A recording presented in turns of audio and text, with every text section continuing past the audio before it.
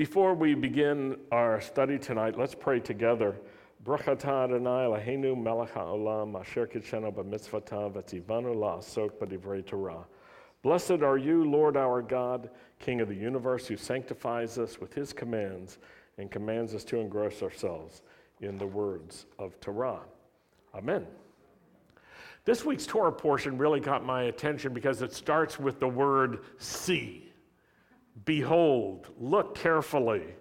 And why don't you turn with me to Deuteronomy chapter 11, verse 26. We'll look at a few verses together, and I want to focus on a theme that could be called eyes that see and ears that hear. So let's read. Starting in verse 26, see, I'm setting before you today a blessing and a curse. The blessing, if you listen to the commands of the Lord your God that I'm giving you today, and the curse, if you don't listen to the commands of the Lord your God. And the rest of the Torah portion goes on to describe many commands in detail. But I want to focus on this idea that seeing is important. And hearing is important. Of course, this is connected to just having had eye surgery. And during my recovery, I was listening to some things that I might normally watch. I was looking at some YouTubes, and I couldn't actually look at them. So I learned to listen to YouTube videos, which is an interesting process, and to some other presentations. But in these three verses rather, there is a connection between seeing and hearing. And in fact, the prophets of Israel often speak of that. They say, you have eyes, but you don't see. You have ears, but you don't hear. And when this word see is being presented to us, it's sometimes translated in English as behold, which is like a word you probably don't use in everyday language. Like around the office, you probably wouldn't go into, your boss's office and say, behold. It's one of those words that is no longer in favor, except in religious circles. So another way of understanding see is this: consider or give attention to, or take into consideration, or take heed or perceive. And in common language, it's this: look. And it literally means this: focus your attention on this. And then it mixes faculties. It goes from see to listen. Isn't that interesting?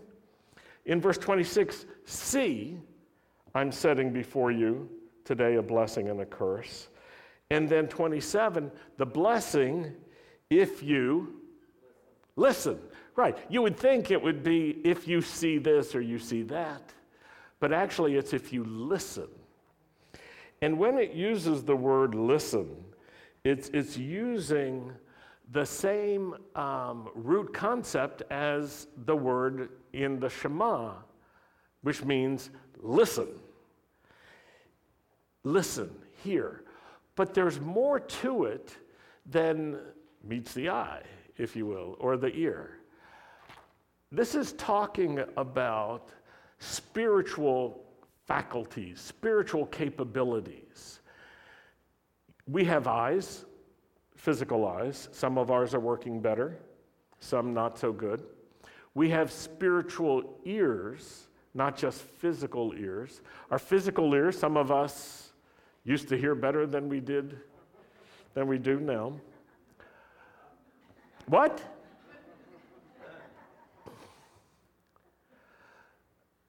But embedded in these three verses is an idea that should not escape our attention. We need to engage our spiritual faculties, our spiritual senses, not just our natural senses. When it talks about seeing and it talks about listening here, It's talking about taking something deep inside of yourself, giving enough consideration to it, thinking about it, paying attention to it, making it important to you to grasp, to accurately perceive what it is that should get our attention.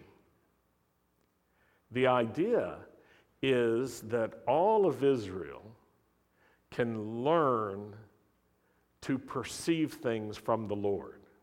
That's an amazing idea. If we reduce our Jewishness to Jewish culture or to what I like to call culinary Judaism or kitchen Judaism, you eat this and you eat that. You have these foods for the holidays, or we do this, we don't do that.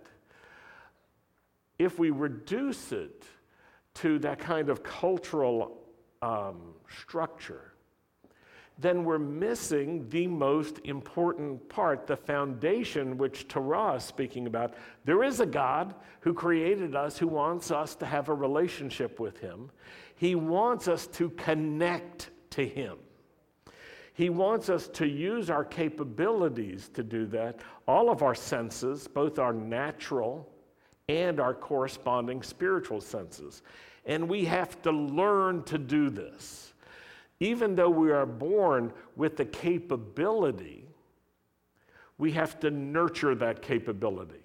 If we don't nurture it, we end up with ears that hear but don't hear, eyes that see but don't see.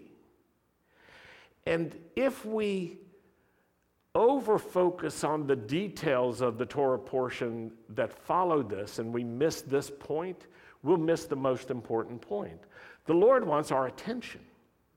He wants us to learn to draw close to him. And for him, it's normal that we could see in a spiritual way. It's normal that we could hear in a spiritual way. And he wants to remind us how important it is to be normal. Not to be extraordinary, but to be normal. Now, I have some particular sensitivity about this because after my eye surgery, you know what I was hoping for? I just want to be normal. I want to get through the recovery and get back to normal. And in fact, it reminded me of this tension that we have in life. It's shown when we think about how parents feel about their children to be born. When a mom and dad find out, oh, we're going to have a baby, there's this moment of awe and gratitude followed by concern. Just let her be normal. And the prayers are always, oh, if they would just be normal. As soon as they're born, normal is not enough. And that's when we want our children to be extraordinary and exceptional. And we look at this little one, who's so cute and has so much potential, and we're imagining, how they're going to change the world and the great things that they're going to do and what their career is going to be and so forth. And we have these great ideas until they get to be teenagers when we're just hoping they'll be normal again. If only. But when we're older and we're facing sickness or we're dealing with injury or surgeries, our hope is to get back to normal. And we would be satisfied if only we were back to normal. In this passage from Torah, God is expressing to us an idea that he wants us to be exceptional by getting back to normal. What does it mean? It means get back to that place where we have spiritual faculties that are being developed, that are being acknowledged, and we learn how to use our spiritual eyes. We learn how to use our spiritual ears. And it doesn't mean that we give up on our intelligence. It doesn't mean that we give up on the scriptures and simply become like subjective mystics, loosey-goosey people who are just blown in any direction according to what they think the Spirit is saying or doing. It doesn't mean that. It means we integrate all those capabilities and they start working together to help us function. You are to love the Lord your God with all your heart and soul and mind. Yeah, and mind. You see, if God were calling us to unintelligent faith, he would leave that part out about the mind. Don't use it, you don't need it. That's not true. We need our intelligence. We need our capabilities. Now, while I was recovering, I was listening to a few Jewish believers who are scientists and got my attention. And when I say Jewish believer, what I mean there is this. People who were born into Jewish families and raised as Jews, but came to the realization that Yeshua was in fact the Messiah, and that the Bible, both the traditional Jewish Bible and the writings of the New Covenant, were both true, and that they fit together, and that the coming of Messiah Yeshua, including his death and his resurrection, are actually true. So I was listening to some presentations, and one of the guys who got my attention, I think I'll bring one day some video clips of his presentation because you may find it interesting. We'll sort of mix it into some stuff that we're doing. But his name is James Tour, T-O-U-R, and he is a PhD and professor of chemistry, professor of computer sciences, and professor of material sciences, and professor of nanoengineering. So at Rice University, at the Smalley Institute for Nanoscale Science and Technology. So he's a sharp guy, a sharp cookie. And he was making a presentation on nanotechnology and nano equipment. He was presenting to students and to other professionals in his field the advances that have been accomplished through his teams and through others, and in the creation of nano machines. And he was showing machines that have been created at the nano level. We'll get to that, what that level is in just a minute. But he was describing tractors that have been created at the nanotechnological level, and dump trucks that they've created at the subatomic level, and backhoes and front loaders. That's the description. These are like so small atomic constructions that can be directed to go from here to there. They can turn, they can climb, they can carry things. They can carry, micro components from here to there. And they create them by the gazillions when they create them, not by, one at a time or anything. It was just so amazing. And he was presenting to other people in the field, which meant he was using words I did not understand. He was using ideas and references that were so far beyond anything that I really grasp. But I found it fascinating how far technology has gone, especially this technology, which is relatively new. And I want to connect the idea of nanotechnology to the Torah portion if I can. So I will get there. But James Tour is a Jew who believes that Yeshua, Jesus, is in fact the Messiah, and that he was raised from the dead as well, and that he died as a sacrifice for us, and that he's Adonai, and that the scriptures are true. So it's interesting. So he's not stupid.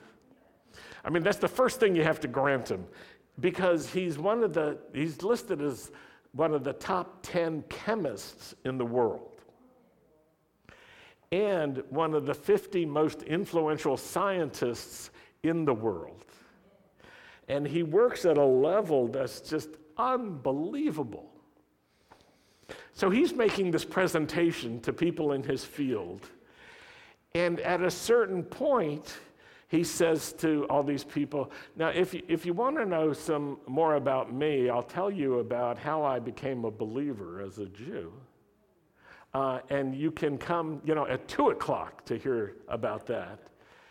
And he was connecting his work as a scientist with his life as a Jewish man of faith who believes in the Messiah. Fascinating. Utterly intelligent. It would be scary to have a conversation with him, I think, because he moves very fast in his communication. He's quite capable.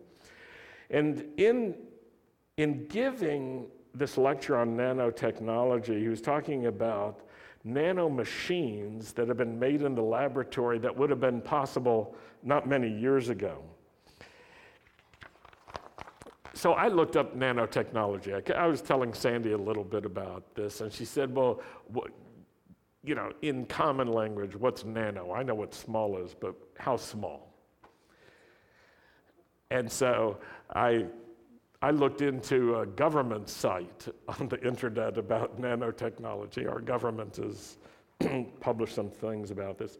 And it says this: nanotechnology is the branch of technology that deals with dimensions and tolerances of less than 100 nanometers, especially the manipulation of individual atoms and molecules.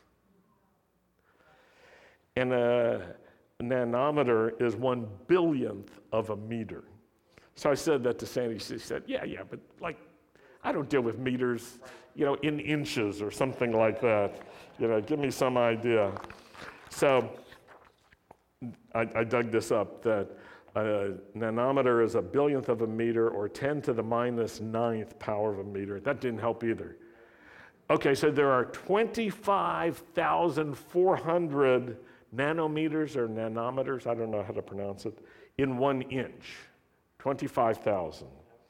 A sheet of newspaper is about 100,000 nanometers thick. And they're working at tolerances from 1 to 100. Isn't that amazing? And then I read this on a comparative scale. Let's see if this works. If a little marble were a nanometer, then 1 meter would be the size of the Earth. That's the relative difference between them. And then this article went on and said, nanoscience and nanotechnology involve the ability to see and to control individual atoms and molecules. And it gave some history. The ideas and concepts behind nanoscience and nanotechnology started with a talk entitled "There's Plenty of Room at the Bottom" by physicist Richard Feynman. Sounds a little Jewish. At the American Physical Society at Caltech on December 29th, 1959, long before the term nanotechnology was used. In his talk, Feynman described a process in which scientists would one day be able to manipulate and control individual atoms and molecules. Now, here was the only problem. No one could see individual atoms or molecules. It wasn't until 1981, with the development of the scanning tunneling microscope that could see individual atoms, that modern nanotechnology began. So let me connect this if I can. And know this, nanotechnology is so far beyond me, and pretty much all I know I've read to you. So if you know any more than that, you are doing much better than me. But the idea is this. There was a professor who had this idea that one day we would be able to manipulate atoms and molecules deliberately and perfectly one by one. The only problem was no one could see them, so they were invisible. And I'm sure that there have been times when scientists were talking about atoms and molecules, and the scientific world said, that's ridiculous, prove it. And the proof is like secondary or mathematical or theoretical, but you can't get beyond that because no one can see it. But there are scientists who say, well, just because we can't see it now doesn't mean it's not there. Just because we don't have the tools to perceive what is there doesn't mean it's not there. We have to gain the capability. We have to develop it. And it doesn't happen instantaneously. It happens through a series of steps, collaborations over a long period of time. Well, now we know that there are scanning microscopes and there are a variety of tools, the atomic force microscope, that enable scientists to actually perceive atoms and molecules and to see them adequately so that they can manipulate them and work with them. Well, James Tour was giving this presentation to people who already know all that, and they're already working in that field. And now he is saying we are learning how to make machines at the nano level, and this is going to lead to something in the decades and centuries ahead that we could barely imagine. How we could fix things in the future at the atomic level, and how we could produce medical solutions at the nanoatomic level that are hard to imagine even now. But in order to do that, we need machines. We need nano machines that can go from here to there when we say go from here to there, using light and other forces. We need to be able to carry one thing from here to there. We need to be able to dump it in a precise spot and connect it to just what we want to. And so in his presentation, he's saying, we've done it. We've gotten that far, and now we are systematically making these things, and it's going to take us somewhere, so it's up to you to keep going. And it was a wonderful presentation. If I was a young student in science, I would think, wow, this is a great field to be in, great to learn about. But I was connecting all of this to the Torah portion. And I understood something, that just because you can't see something now doesn't mean it's not there. And just because something is invisible doesn't mean it will remain in that condition forever to all people. Do you see that? And I'm talking about science here. Now, it's not just true about science, it's true about the spiritual world as well.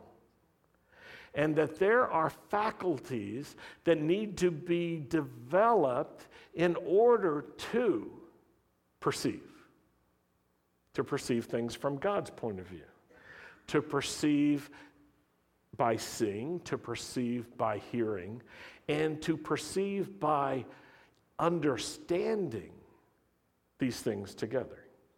God wants us to develop that faculty, and it goes back thousands of years. He wanted all Jewish people to develop this capability. But the key is not just to be spiritual in a generic sense, but to be spiritual in a specific sense towards the God of Israel, the creator of the universe.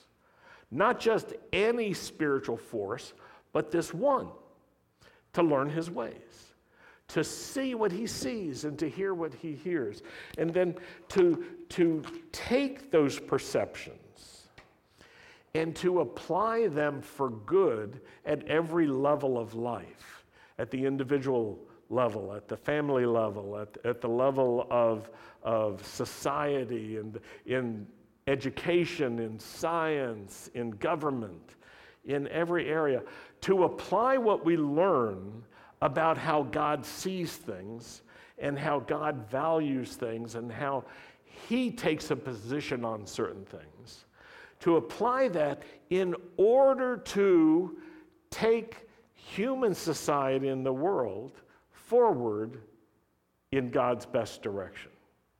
Now, some people think, oh, this is stupid, this is just vague, but it's not. And that's why I'm so fascinated with Jewish scientists who are also believers in Messiah. Do you see why? Because from an intellectual point of view, they're so high. They're not just mystics, they're something else. And they're not just people who say, well, that's just the way it is, you have to accept it. In fact, he made a recording of one of his spiritual presentations. He was talking about a private conversation he had with another top scientist in the world who was asking him serious questions connecting faith and science. And they engaged so deeply, and Tour said, I guess this really shows I'm still Jewish, even though I believe in the Messiah. I still think like a Jew.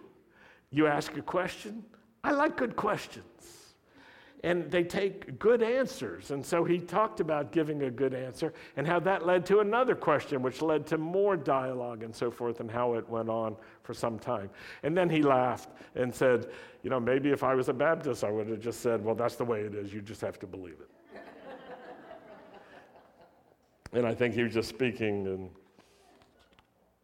hyperbole, but he was trying to make a point that as a scientist and as a Jewish believer in Messiah, as a man of faith, he sees how these things all integrate and work together, not how they go against each other. And so he applies himself in all those areas, and he shows something for us. He shows a pattern for us that one can retain one's Jewishness and believe in Messiah.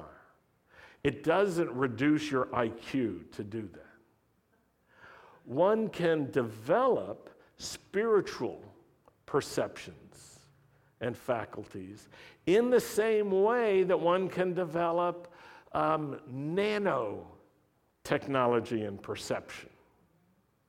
And could you imagine if people just said to all these budding scientists, look, this is ridiculous.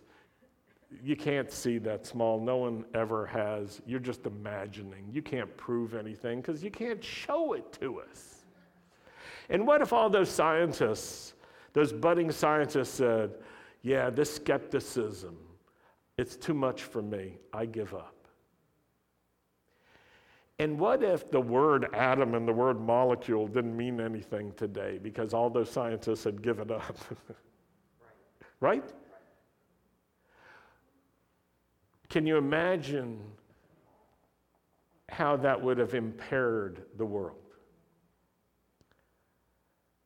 In the same way, when we give up on the idea of spiritual seeing and spiritual hearing, we actually impair ourselves. We not only impair ourselves, we impair the world. Because each of us has a part to contribute that can only be contributed if we do that part. And we build together one upon another's accomplishments and another's progress so that we can move forward. But if you were to ask Moses, if you were to have an audience with Moses and say, do you really think people can perceive the will of God? I don't think Moses would say, yeah, I don't know, it's a hard question. No, his answer would be absolutely. What does it mean to be a Jew if it doesn't mean to follow in those footsteps and in that path? If we reduce it to culture or history and not to eternity in the future, then we have lost something that is so important. It's not enough to simply develop our scientific knowledge and our rational knowledge and all of that if it's divorced and separated from our spiritual knowledge. It's not enough. It may be useful because someone can take some of it and then reintegrate it. But what does it mean to be a Jew? When I'm thinking about it, what does it mean to be a light to the world?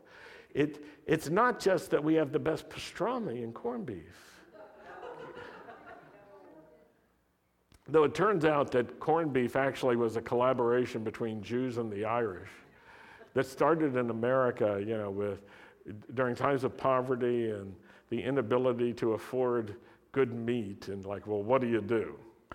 And somehow the Jews and the Irish worked on this, and it spread at least back to Ireland, but also to Jewish places. But it's not about what you eat and what you drink. To be able to perceive the present reality of God and his presence and activity in the world requires spiritual faculties. To be able to see and to hear and to work with what other people say is invisible or unknowable or cannot be perceived.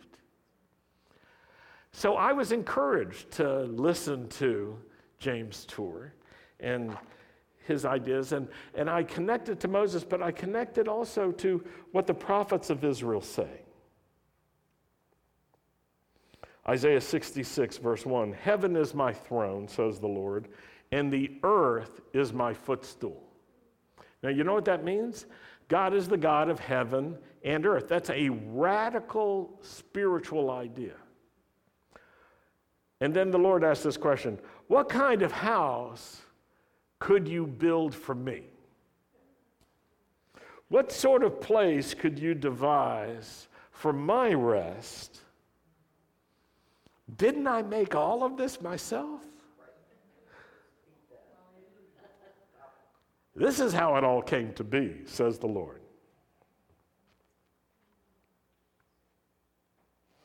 And then the Lord laments, when I called, no one answered. Isn't that interesting? We tend to think of spiritual crying out as us to God. But we may not be aware that there's another kind of cry, which is God to us. And God says, I cried out to the earth, and no one answered me. And I spoke, and no one listened to me. And instead, they did what I thought was evil. And they chose what I knew wasn't good, and it didn't please me. That's the prophet Isaiah.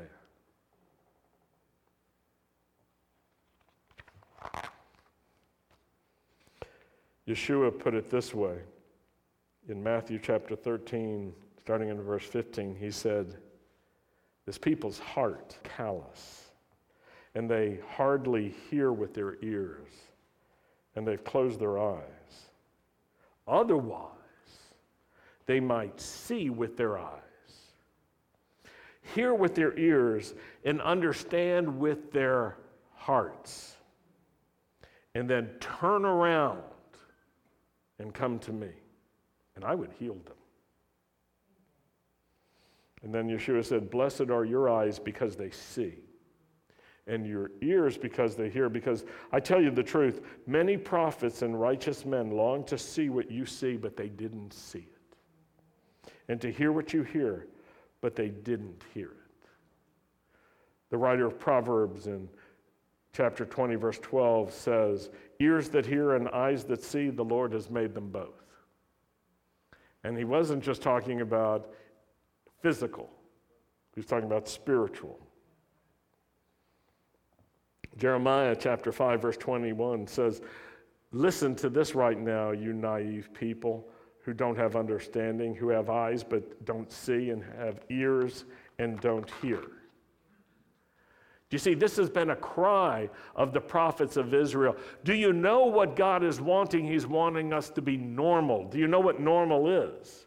Normal means we can see and hear, we can understand with our hearts, with our minds. We can perceive what is invisible and unknowable to other people, but is visible and understandable to anyone who follows the Lord, to anyone.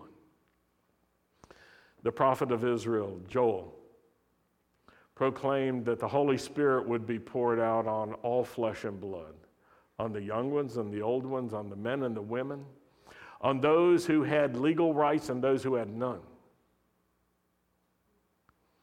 And when Yeshua was about to return to heaven, he said to his disciples, I've got to go now. And I'm not leaving you like orphans. I will return to heaven in order to send the Holy Spirit to all of you. You see, this was part of the progress that God was wanting to make on the face of the earth. And one of the reasons for that first generation of Jewish disciples of Yeshua is to be the beginning of the Israel that received the Holy Spirit en masse. Where it wasn't just a select few who received the Holy Spirit, but it became normative to receive the Holy Spirit. And that generation had a mandate to bring the good news to all the Jewish world, Jerusalem, Judea, Samaria, the uttermost parts of the world, but also to go into the whole world with this message of good news for the whole world, to go as Jews who believed in Messiah into the whole world and to make disciples. That's their mandate. That's our mandate. That's what we're called to do. And in order to recapture the sense of importance and scale, we have to assemble all these things together. We have to put them together and say, oh, it's not in abandoning our Jewish intelligence and commitment to education. It's not in abandoning our Jewish way of learning and so forth. It's in integrating that with our spirituality, not making our spirituality subservient, but equal to, and in some ways superior to all things. Because the fear of the Lord, as the scripture says, is the beginning of wisdom. Without that, no one can truly attain to all that God has in mind for them. So this is what I've been ruminating on when I couldn't see very well, and I could listen quite well. And I've been focusing on this, and I'm thinking, there are Jewish believers in Yeshua who aren't famous, they're not well known, maybe they're not working in some of the areas that we're familiar with, but who are making great advances. And yet they're integrating their faith in God, their knowledge of Messiah, with the work that they're doing in the fields of science, in the field of economics, in the fields of the arts, and so forth. And I think as a congregation, it's good for us to explore those things too, and to learn as well with them. So that's what I want to stir you up about. That's about as far as I can go, because that's about all I got. Let's pray. Lord, thank you for being awesome. Thank you for coming down and just showing us who you are and what you're all about. Thank you for the scriptures, Lord, the living word of God. Thank you for Messiah, Yeshua. Thank you for the Holy Spirit. Thank you for your prophetic word. Thank you for the gifts of the Spirit and the fruit of the Spirit. Thank you for the mishpocha, the family of God. Open our eyes that we could perceive what you see, that we could hear and understand. We pray this in the name of Yeshua. Amen. So let's close with Aaron's blessings. Would you please rise?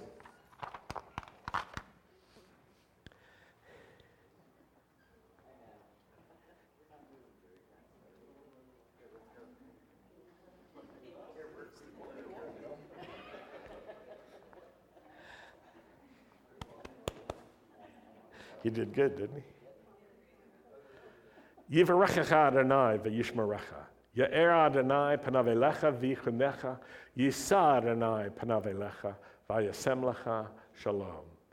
The Lord bless you and keep you. The Lord cause the light of his face to shine upon you and be gracious to you. The Lord lift up his face to you and give you his peace. In the name of Yeshua, the Prince of Peace. Amen. Shabbat shalom.